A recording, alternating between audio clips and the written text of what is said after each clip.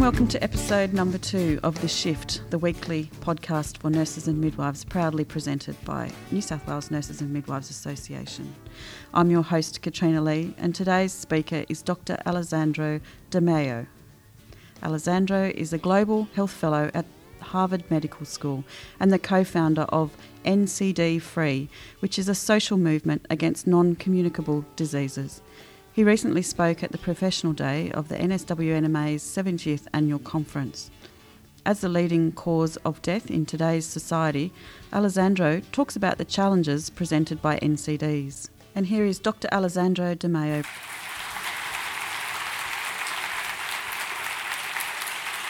So as Norman mentioned, my name's Alessandro. I'm postdoctoral fellow at Harvard Medical School, and I've spent the last 6 years looking at NCDs, and I'm going to give you in 1 hour basically a summary of about 10 years worth of global changes in epidemiology, in policy, and all of the different sort of forces that go into creating the situation that we're in, the leading causes of global death, and we'll get into that in a moment. So NCDs, it sounds very technical, and the last presentation was everything about what you can catch by not putting your gel on or by sneezing on the person next to you. We're going to forget all of that now and talk about everything you can't catch from the person next to you. So you can get as close as you want to your friend beside you. Definitely can't catch any of these. So NCDs are a group of diseases defined by what they're not. Never a great start.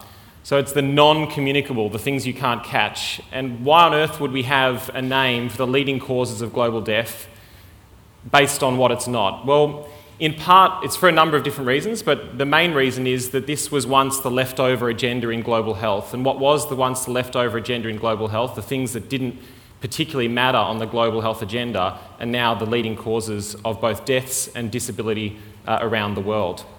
But what's really important to understand is that what seems like a very diverse and unrelated group of diseases are actually inextricably linked. And we're going to look now at the WHO 4x4 table of NCDs. So about 10 years ago, the world started to wake up to non-communicable diseases, cardiovascular disease, diabetes, cancer, and chronic lung conditions or respiratory diseases. Now, there are a number of other conditions that you can't catch by sitting too close to the person next to you. But for political reasons, they weren't included in what's called the Big Four, the big WHO 4x4 table here. What's really important, though, when you look across those 4 diseases and you think, well, cardiovascular disease, it's stroke and it's heart disease. Diabetes sort of feeds into that, but also from that. It's also related, both of them related to obesity. Cancer, well, a third of cancers you can catch from someone else, but 2/3 you can't. Some of them are linked to alcohol, which goes back to cardiovascular disease, and some of them are linked to obesity, which goes back to cardiovascular disease and diabetes. And finally, chronic respiratory diseases, things like COPD, asthma, chronic lung conditions. And you think, well, what do all of these have in common?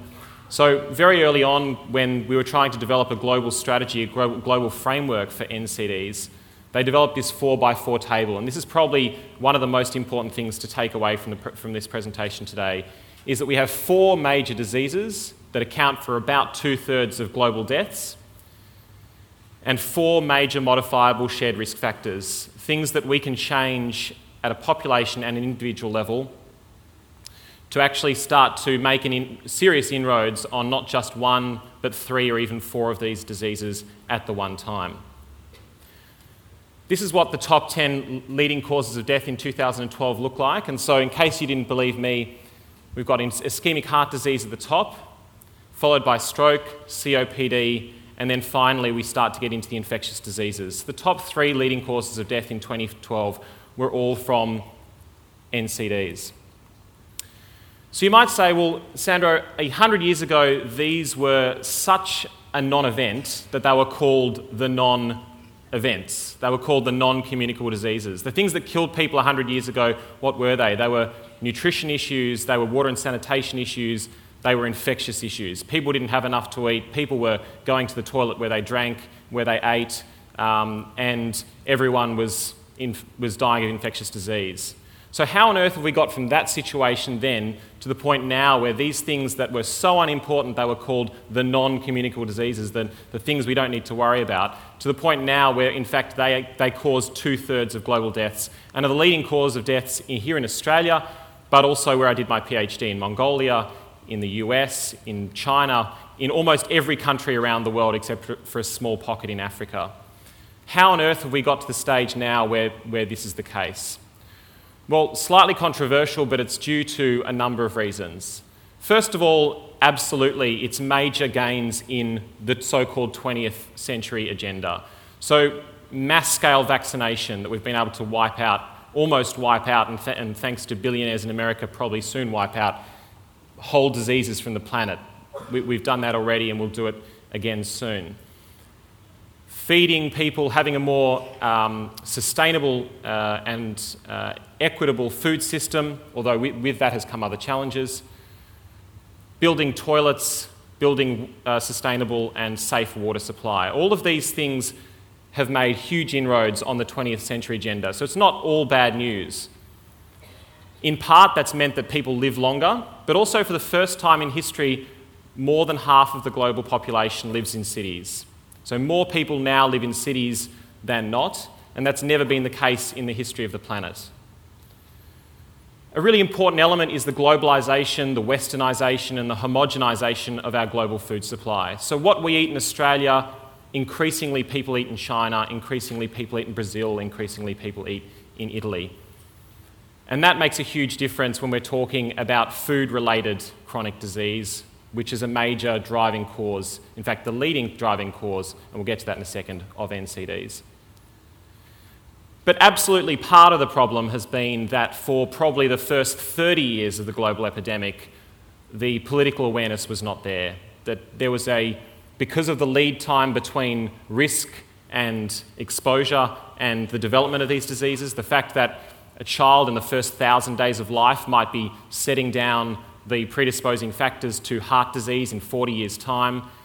When we have a political system that runs on 3-year cycles, it's very easy for these diseases to be put aside. It's very easy for prevention, primary and secondary prevention, as we've heard about before, to be put aside. And so there has been an element of political neglect. And we've only really seen these become major political issues in the last 10 to 15 years. And particularly in the last 7 years, around the same time that we've had the iPhones, we've started to wake up to NCDs. It's a bit frightening. So coming back to that one more time, 4 diseases, 4 modifiable risk factors. Let's have a look at each one in a bit more detail. And I'm going to look at the global perspective because that's the work that I do. And these slides will all be available online afterwards. So we know that we have around 285 million people living around the world with diabetes, but what's really important is actually that there's huge variation within Australia, within the Asia-Pacific region and around the world in prevalence of diabetes, ranging from low 6s all the way up to over 10, 12, 13%. We have some of the highest rates of diabetes here in the Asia-Pacific region, and we'll get to a specific country example in a moment. We know that about 70% of diabetes globally cases occur in low and middle income countries. Now some of you might think, well, hang on Sandro, 70% of the global population also lives in those countries, and that's exactly the point. And we'll get to that in a second as well. And finally, linking diabetes with development, we know that in Mozambique, for example, diabetes care for one person can cost about 75% of a person's income, which is often a family's income. And suddenly you start to see how diabetes care and diabetes in developing countries becomes not just a health issue and not just a cultural issue and not just a societal issue, but an economic and a development issue. So you guys know all of this. We're talking about mainly 3 different types of diabetes. The vast majority is type 2.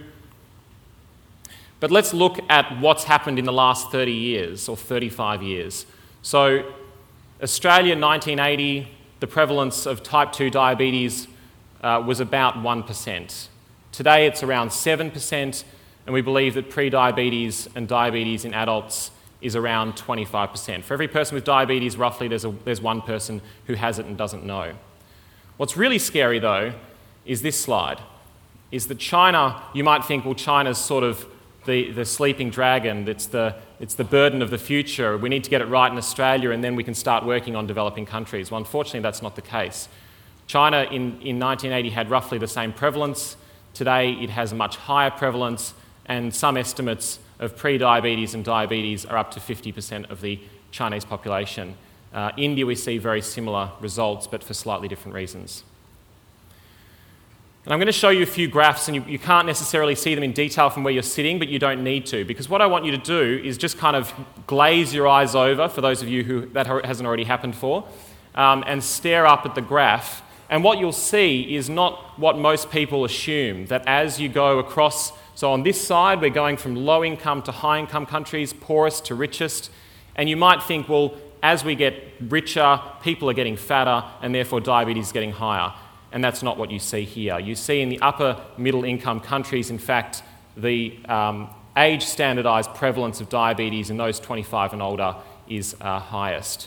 And then if you look at regions, so we split the regions, the UN regions of the world, WHO regions, and in fact, one of the highest regions in the world is the Middle East region there, the EMR. That's the EMR, and that's the upper middle income. So let's quickly look at heart disease and stroke. So we know that cardiovascular disease is the number one cause of global deaths, kills around 17 million people a year, representing approximately 1 in 4 people globally. We know that these deaths are expected to climb to around 23 million by 2030, but what you may not expect is that 80% of cardiovascular disease mortality already occurs in low and middle income countries, so the poorest sort of 3/4 of the global population. If we look at lung diseases, we know it causes about 7% of deaths worldwide. The 250,000 people die each year from asthma, which is totally treatable, largely younger people, and due almost exclusively to limitations in access. But also importantly, and this comes back to the previous presentation, is that we start to see not only are NCDs this diverse group of diseases that people sort of think, how on earth and why on earth are we lumping them all together? We've hopefully explained that in part already. But also we're realising more and more that between NCDs and the so-called traditional agenda of global health, HIV, AIDS, TB, malaria, as well as COPD and lung cancers, that there is, everyone's starting to cough, that there's a strong relationship between poorer outcomes at a population and an individual level between, for example, diabetes and malaria, diabetes and TB, HIV and lung diseases, and COPD, obviously, and cancer. And that brings us then to cancer. So cancers, again, cause approximately 1 in 9 or 11% of global deaths. Deaths are expected to increase dramatically by 2020. And again, we've got multiple factors at play here. So there are infectious causes, there are nutritional causes, there are environmental causes, and they're all causing disease on a massive scale in different ways in different regions. So you would have seen the concerning evidence that's coming out very large scale in China around environmental pollutants, particularly air and water pollutants and their links with rising population levels of cancer. Again, I know probably epidemiology on a Wednesday morning doesn't really float many boats, but I just want you to kind of scan your eyes across this, and once again, this is the estimated annual number of new cancer cases in 2008, and then the green part on top is 2030 by income group, so poorest to richest. And again, where do we see the largest burden? I realise we also see the largest number of people, but even if you look at the comparisons between the green and the pink, we're seeing dramatic increases, the most dramatic increases in the lower middle income group, those who are least able to afford, prevent and cope with the outcomes. And finally, mental illness. We know that around 20% of the world's children and adolescents are estimated to have some sort of mental disorder. 1 in 2 of us in Australia will suffer from depression or anxiety in our lifetime, and it's ranked as the leading cause of disability because of the time over which it affects you in your life worldwide. Okay, so we come back to the magical 4x4 table, which doesn't include mental illness, for those of you who are thinking that, and that's true, and there's political reasons for that, and we can go into that if you want to later, otherwise I'll run out of time. So let's quickly now look at the common shared risk factors. Tobacco remains legal despite killing 5 million people a year. Around 1 person dies every minute from secondhand smoke, and we know that the famous quote of tobacco is the only thing that, if used exactly as directed, will kill 1 in 2 of its users. Alcohol, the harmful use of alcohol continues to result in around 1 in 10 deaths. It's the leading cause for people, for young people. It's the 3rd leading cause, risk factor for disease burden worldwide, and it's the leading cause in the Americas. And here we can sort of see again, looking across the regions of the world, obviously the Middle East, with the Muslim influence, lower prevalence of alcohol consumption, lower levels of alcohol consumption, very high levels in Europe, Russia, Australia, Argentina, and small pockets of Africa. But what is concerning is we're seeing also rising amounts of alcohol consumption in Southeast Asia, in South Asia, and in North Asia.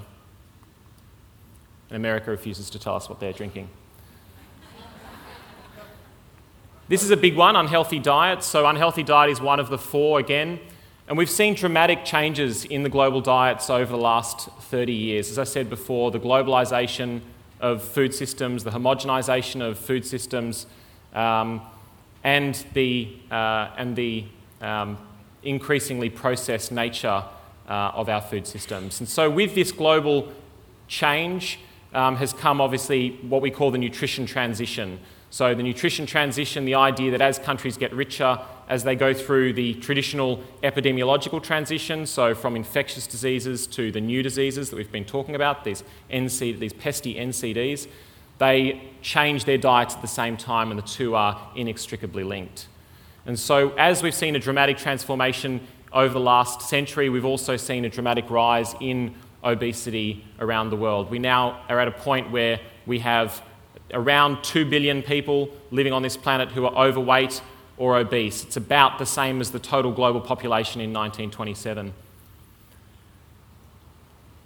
As major life expectancies grow now, also this is now the number 1 risk factor for disability-adjusted life years globally. It's also a risk factor for other NCDs, so we know that it's not just a risk factor for disease itself, but it's a risk factor for other NCDs which can predispose to further disease.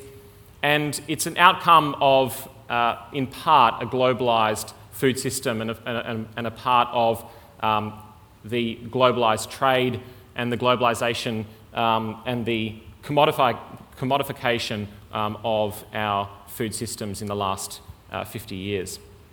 And finally, if we look at physical inactivity, it's the main cause for approximately 1 in 4 cases of even some types of cancers, diabetes, and obviously heart disease, and it causes about 1 in 20 deaths globally. So if we look here again, it's the age-standardised prevalence of overweight, and again we see this dramatic increase as we increase in income, going from low income to high income, but with a peak in the upper middle income region. And again, this is overweight and obese, and this is something that a lot of people find surprising. They expect that Australia is fatter than poorer nations, but actually we're seeing a peak in obesity and overweightedness in upper middle income countries who, again, have vastly less resources to cope with the enormous financial results.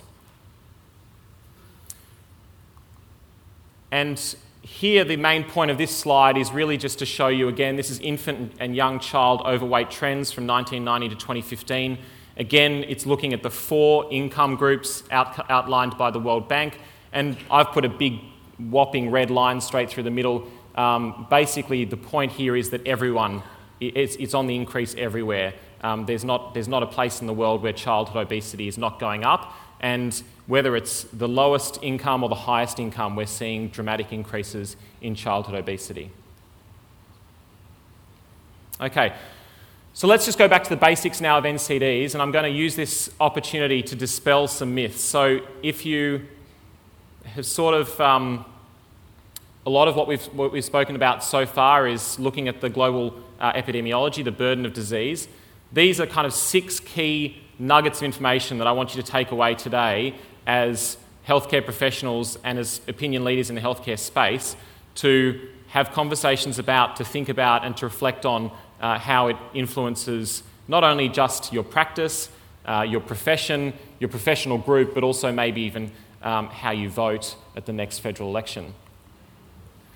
So first of all, NCDs are not a small problem. NCDs are not a problem of tomorrow. NCDs are the leading cause of death today, and in 2008 they caused around 36 of the 56 million deaths. Number 2, hopefully by now you've realised that NCDs, diabetes, heart disease, cancers and lung diseases in particular are not diseases of the rich. People often think that, those obesity, that's a problem of like rich, white, fat, lazy American men. Well, hopefully by now in the presentation you're realising that that's in fact not the case. That 85% of NCDs occur in the world's poorest populations, and it's only a very, very small proportion, as I said, in Africa who are still struggling with very high rates of HIV and infectious diseases, and very soon will pull themselves out of that, will pull themselves to the brink of poverty to the point that they can start to afford to get NCDs as well. That NCDs cause poverty, but also NCDs entrench poverty, and poverty causes NCDs. So it's this cyclical relationship between NCDs and poverty. And it's not just out there in other countries, in poor countries, it's also here at home. We saw the research recently published on food deserts in Australia. The poorer suburbs have poorer access to healthcare, poorer access to good food, poorer access to places, safe places to exercise, poorer access to programs for kids to be learning from an early age how and what to eat, how to live a healthy lifestyle. People are travelling longer distances, so therefore at home less. All of these things compound each other, and poverty ends up causing diabetes, heart disease, cancer. But the enormous toll of a lifelong illness, a lifelong disability, in turn has an enormous economic toll on a family, not just in Bangladesh, but also here in Sydney. And here are some of the relationships from the WHO on how poverty actually relates. This is more looking at low and middle income countries, but the analogies can also be drawn to lower socioeconomic groups in rich countries very easily. So you start with poverty at the household level, which is a reflection of poverty in low and middle income countries. They have increased exposure to modifiable risk factors as a result of poverty. Globalisation, urbanisation and population ageing we've talked about. The increased exposure, for example, tobacco and alcohol causes a loss in income directly from unhealthy behaviours, but they also cause non-communicable diseases. Diabetes takes 75% of your family income to treat, so suddenly you have a loss of household income from poor physical status and premature death of maybe the person who's driving the family income, but also of a major part of your wage disappearing. And finally, because you're poor, you have limited access to effective and equitable healthcare services. And this is the same in Australia as it is anywhere. We can argue about this, but there's good evidence.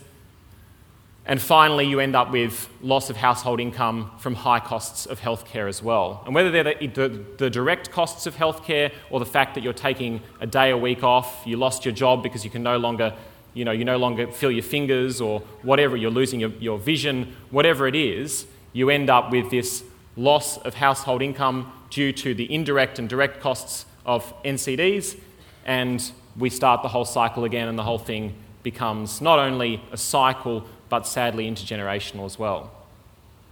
And here we see again, so this is looking at total deaths by broad group. If I can, there we go, great. And the point here is that the standout major, so this is again total deaths, so this would be reflecting the large populations in this country. But if you look at the proportions within the countries, pink is non-communicable diseases, yellow is communicable diseases, and green is injuries. And even within lower middle income countries, the poorer countries, you end up having a larger proportion of NCDs as well. And this is the probability of dying from a non-communicable disease across the world. Again, my approach to epidemiology today, guys, is to keep your eyes as blurry as possible, take your glasses off, because you don't need to be able to see the nuance in that map to work out that there is a common trend there, that the probability of dying is not rich, white, fat, lazy American men. Number 3 is that NCDs are not diseases of the aged. We have an ageing population. 11% of the world is currently under 70. It's going to double by 2050.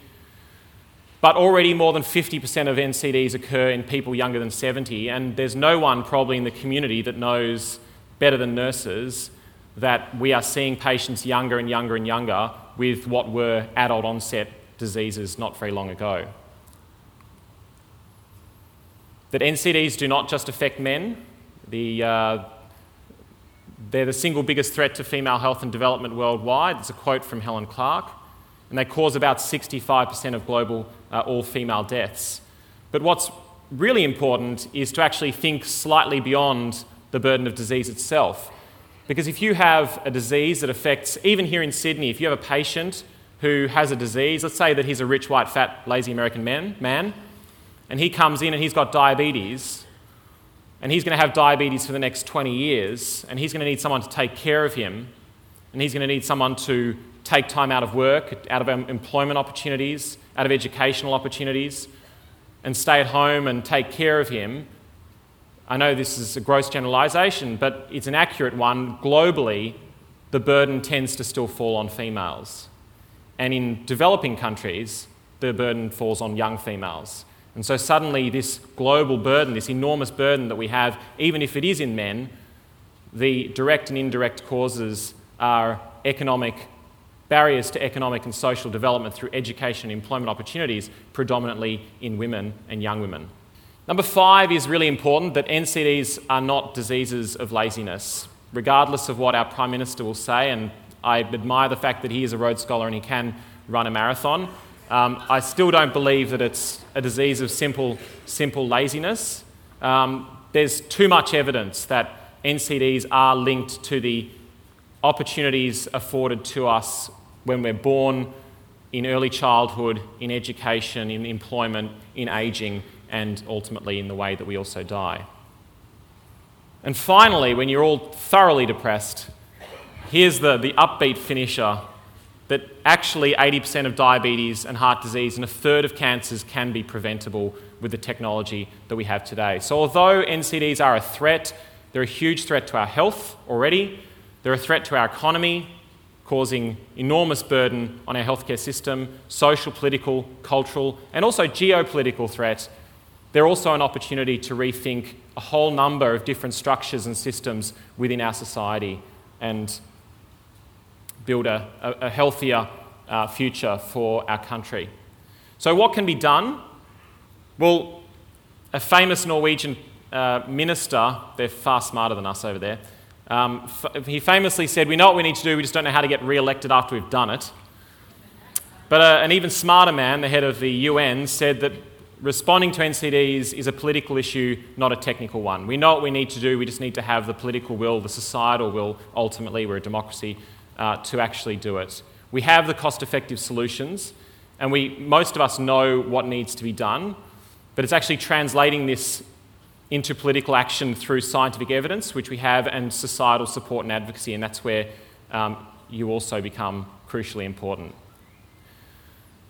I don't know how we're going for time. I can talk for hours. Great. So these are, for those of you who are sort of thinking, oh my gosh, when's he going to stop? Don't worry about these next 7 slides. But for those of you who are on the edge of your seat thinking, my God, NCDs, I want more, here are 7 things that you guys should go and look up in more detail, things that have happened in the last 10 years that have changed the face of global health and that have brought NCDs, the NCD agenda, to where they are today. And I was only ever going to touch on them. So the first one is a fantastic series by the American-based open access journal called PLOS on big food. If you have an interest in big food and in the food system, I absolutely recommend that you look this up. These slides will be available, so you don't need to write this down. The second was a United Nations high-level meeting that happened in 2011. It was the second time in history that a high-level meeting of this nature happened on a health issue. The first was in 2001 on HIV/AIDS. And it really heralded an awakening of the global community to NCDs and changed completely the global health landscape. The Lancet has had now 4 sensational series on NCDs. Latest one had a great piece by our colleague at Melbourne Uni, Rob Moody. And just this year, there's been a new series on obesity. Very interesting if you're interested in policy changes to address obesity. Really fantastic series in The Lancet that's open access. Thankfully, the world is starting to wake up to NCDs. So we've now set, in 2012 at the World Health Assembly in Geneva, we set a 25 reduction by 2025 target for NCDs. This was a good first step. And then the second step was then a year later when we outlined a global action plan with 9 sort of smaller aims and ambitions. And then finally in 2014, 2015, we commissioned a really long status report to basically tell us we're not doing anything about the problem and that governments should do more. Anyway, yeah, it's a good report, but that was basically the outcome. It's like tweet-sized outcome, but interesting reading if you're wanting to know more. And finally, obviously, one of the big things of this year, the announcement of the new Sustainable Development Goals to replace the Millennium Development Goals. It will set the pavework for the global development agenda for the next 15 years. And unfortunately, in 2000, when they brought in the Millennium Development Goals, the 8 goals that have guided what we've done to address development as a global community since, they largely overlooked NCDs, big mistake, big missed opportunity. They're not going to do that again this year with the new global Sustainable Development Goals, and they'll be announced very, very soon. So that's what can be done and what has been done at a global level, but now I just wanted to give some quick slides on what we can do as a health community, and particularly as an enormous and powerful workforce and important part of the healthcare system that is the nursing and midwifery community. So first of all, as Norman said, we are doing healthcare all wrong. There's no question about it. The future of healthcare has to be built from prevention. That old sort of analogy of we're going to the bottom of the cliff, all these people are jumping off the cliff, and we're going to the bottom with our ambulances and our MRIs and our very expensive surgery, and we're fixing them up, and then they go back up to the top of the cliff and they fall off. Instead, we could just build a fence at the top of the cliff and the problem would largely be solved. Now, unfortunately, it's not that simple, but Australia currently spends about 2%, and I'm being generous there, of 9%, so of our GDP, recurrent health expenditure in Australia is about 9%, and of that we spend between 1.5% and 2%, it's being cut, on prevention and public health. Now, this is significantly lower than our friends across the strait, who we love to compete with. It's significantly lower than our maple drinking, horse riding friends in North America, and sadly and quite embarrassingly, it's even significantly lower than the Americans, who we often try to compare our healthcare system and how well functioning it is, and that's true. But when it comes to prevention and public health, we're even behind the Americans. No offence to any Americans in the audience. So what can we do within the community as individuals, as a community, as a very powerful coalition and a very powerful voice, and as a healthcare system? Well, the battle on tobacco is not over, and continuing to support very strong legislation on tobacco, looking at whether we need to have even eventually a ban or beyond, looking at, as some countries are, of under a certain age, tobacco will become an illegal product. Alcohol, Australia, we produce a lot of alcohol, and so in fact we've challenged many of the same types of legislative aims and ambitions that other neighbours in the region have tried to undertake. We've been very successful in tobacco and become kind of the world leader. Others in the region have tried to do it around alcohol, and we've blocked them in the same way others have tried to block us. And we need to really think how do we balance the public health agenda, the regional public health agenda, with our very strong alcohol industry. Obviously, some of the major ways forward in terms of, and there have been some great new evidence this year, and we can talk about this in a second, but around pricing policies, it needs to be more expensive. Looking at age of access, looking at packaging and packaging warnings, and looking at advertising and marketing. Do we eventually have similar bans on advertising and marketing?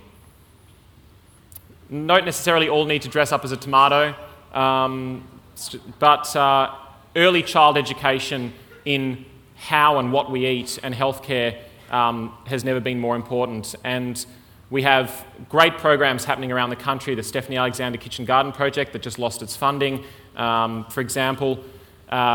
That should be embedded in the national curriculum, and that should be part of all experience for all young children going to school, regardless of their socioeconomic status. We should also be, as a group, supporting and calling for harder pricing policies, particularly around food and food affordability. The fact that large swathes of Southeast Australia now are affected by, particularly the poorer suburbs, are affected by what we call food deserts, where poor quality food is much easier to buy than good quality food. We know globally good quality food is getting more expensive. And Australia, in fact, sadly, is one of the only markets of fast food in the Western world that's continuing to grow. I think as a profession we need to understand more. We didn't get a lot into this today because this starts to get very political, but just at least understand how the food system works and how it relates to what we eat. And when governments call for the public health community and for nurses and doctors, it's not our role to be telling people how and what to eat. Well, when Nestle spends $100 million a year on advertising and Coca-Cola spends $50 million a year on advertising, which is exactly telling people how and what to eat, I would argue that it absolutely is the role of doctors and of nurses and of the public health community to tell people, or at least to be giving them better information on how and what to eat. And this comes back to, as Margaret Chan, the head of the WHO, has said a few times, and I paraphrase her here, the mosquito for malaria never had a lobby or sued government for taking action against it in the same way as food companies can and will and have. And that's something we have to understand as part of the public health community. I think as a group of very powerful voice in the healthcare system here in New South Wales, but also nationally, as a group we should be championing opportunities much more for prevention, for early diagnosis and for counselling aimed at behaviour change, and in particular healthcare literacy. The old adage of education doesn't change behaviour, I think, is possibly being threatened by the fact that there's we're obsessed with food, we'll watch it endlessly, but largely we've forgotten what it is and how to use it. And also looking at the urban environment. The vast majority of Australians live in an urban setting. Now, for the first time in history, as I said, the majority of the world lives in an urban setting. So looking at how we design cities, looking at how we actually make health the easier default as opposed to almost impossible for people is going to be a really important thing for the healthcare community to get involved with. The healthcare community and the urban planning community never talk, and that's completely insane and something that is changing but needs to change more quickly. And finally, strengthening and really, I think, building the value of primary care. Primary care has always, whether it's general practice, whether it's nurses, whether it's allied health, whether it's midwives, primary care has always been kind of the poorer cousin of tertiary care. It's kind of like where less intelligent clinicians go, and that's not the same everywhere in the world, and it's absolutely not true. It's the worst case scenario if we want to create a sustainable, effective healthcare system that we can actually afford. And we really need to be strengthening and valuing primary care as an important part of that. That was time up. As an important part, as a crucial cornerstone of a sustainable future healthcare system and a way of delivering the prevention that we so desperately need to be focusing on. Now, when I'm not working as a clinician, as an academic, I don't work as a clinician, I'm sorry. I miss it, but I don't. I've been making some short films around the world with colleagues to bring these attentions to light. We don't have time today, but I will make this available to everyone. This is a film I made in Mongolia showing that the NCD burden is not just a problem of our own, but actually a problem of countries like Mongolia as well. and all of this will be available to you via a link on Twitter and also through the website after the presentation. So finally, I just want to leave you with a quote from Margaret Chan's recent speech to the International Nursing Conference. And I think it really sums up the take-home message, hopefully from this talk, for you as a really crucial, important, but also very powerful, politically powerful group of individuals who now can't see half the quote. Oh, there we go. The nursing profession must transform the way health services, and I've added, and policies are organised. You know where the health of this community needs you to run, and you're fully competent to move in those directions. No one can afford to ignore your potential to change things for the better. And this potential couldn't be more so than for NCDs. Thank you very much. So there you have it, the very informative and entertaining Dr. Alessandro Demaio. If you'd like more information on NCDs and Alessandro's campaign, check out www.ncdfree.org, and you can link to his presentation slides here through the podcast, or visit www.nswnma.asn.au. Thanks once again for listening today, and don't forget you can send any questions or feedback you might have to the Shift podcast at nswnma.asn.au, and we'll have another guest speaker for you next week. So see you then.